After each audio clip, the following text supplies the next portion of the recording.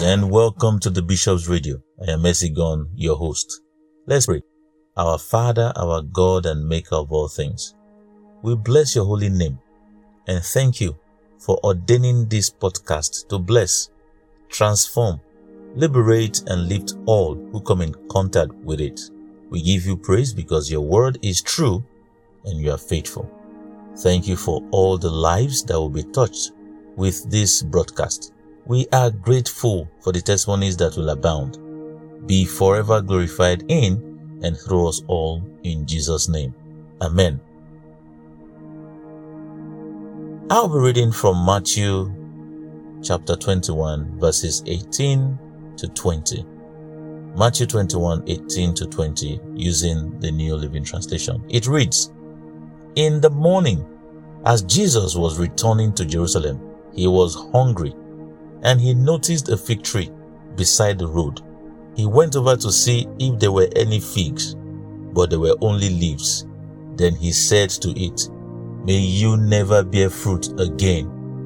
And immediately the fig tree withered up. The disciples were amazed when they saw this and asked, 'How did the fig tree wither so quickly?'" Let me read the account of Mark.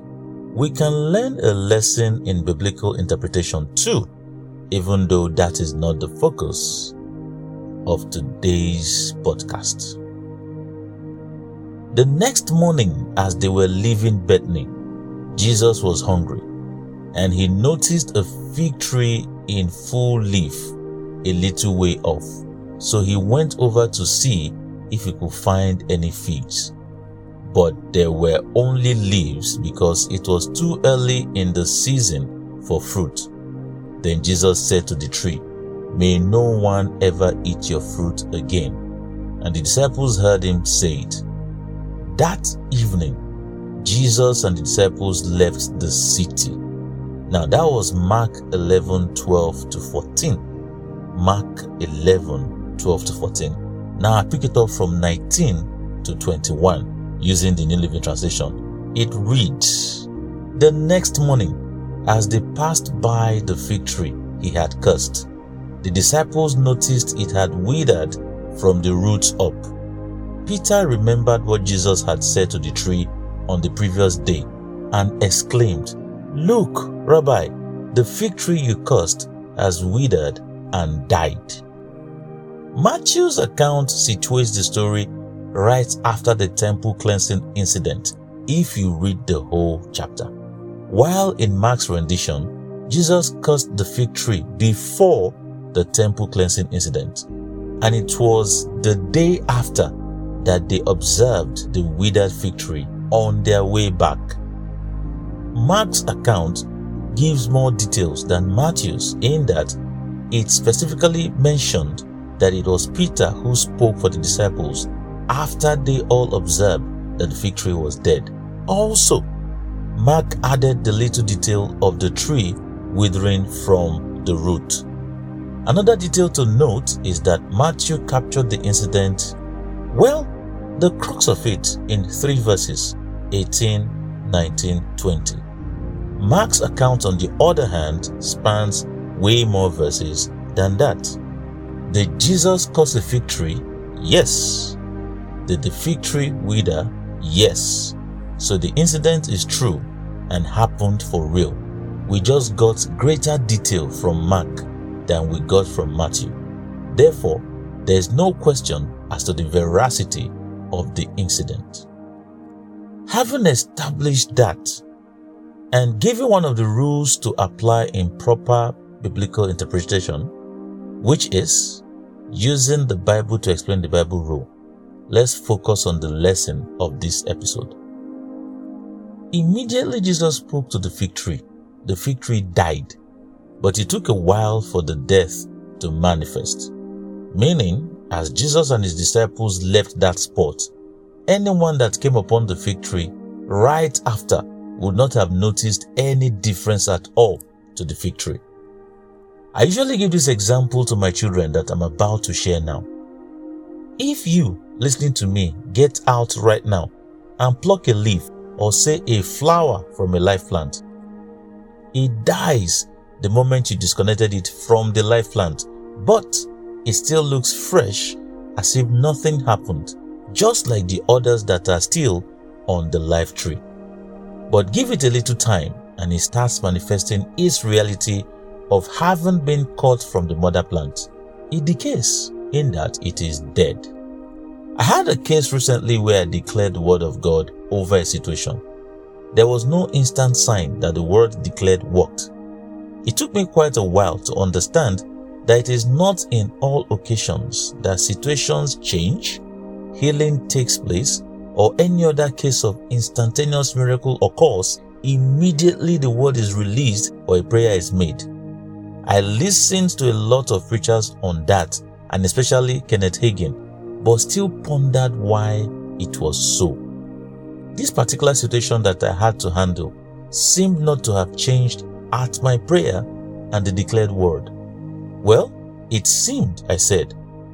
After some time had passed, I get a report that the situation has changed and the person of concern experienced a turnaround. I was so grateful to God for that. I know God answers prayers, right? I mean, I have many personal testimonies to that effect, but this was a powerful learning curve for me. While praying and meditating on the reversed situation, my mind went to the story of Jesus and the fig tree that I read from Matthew and Mark earlier. Mark's account was what first came to mind. The fact that it was the next day that the fig tree manifested the declared word. The word that was spoken happened immediately it was declared, but the effect took time to be visible. It further made me appreciate the faithfulness of God to His word. The word of God has an everlasting lifespan, a forever lifespan if you prefer. We must bring ourselves to that place where our absolute reliance and trust is in the word of God, irrespective of how we feel, what we see, and whatever the situation may be. The word of God is the surest. Psalms 119 verse 89. Psalms 119 verse 89 using the New International Version reads, "Your word, Lord, is eternal. It stands firm in the heavens." Eternal means forever, endless. Matthew 24, 34 to 35. Matthew 24, 34 to 35 using the Passion Translation reads, "I assure you, the end of this age will not come until all I have spoken comes to pass. The earth and sky will wear out and fade away before one word I speak loses its power or fails to accomplish its purpose." This is very powerful. Whatever the Lord says will surely, definitely come to pass. You better believe it. I have chosen to believe this literally. You should too. Why? Faith is important, especially when the word is personal to you. But there are some times when God decides to manifest His sovereignty, and in such situations, He vetoes all. Isaiah 14:24. Isaiah 14:24 using the Amplified Classic reads, "The Lord of hosts has sworn, saying, surely as I have thought and planned, so shall it come to pass, and as I have purposed, so shall it stand." You want to start dancing and rejoicing when you hear the Lord say good to you, which He has. You too can say, "It is written," just like Jesus did when He was tempted by the devil, and you won't be lying. In fact, you can also say like Jesus said, as recorded in Hebrews 10:7. Hebrews 10:7 using the New King James Version, which says, "Then I said, behold, I have come. In the volume of the book it is written of me, to do your will, O God." And you will be speaking the truth. You too can pick any verse of the Bible and say like Jesus did, boldly, before all, that this day, this scripture is fulfilled in your presence and you will be right. Keep believing and keep saying the word. Be rest assured that He makes all things beautiful in their time. Sooner or later, that word that you believe and you are holding on to and keep saying will be experienced by you. It will become your reality because God's word never fails. Amen. That's it for this week. Don't forget to share this blessing with others.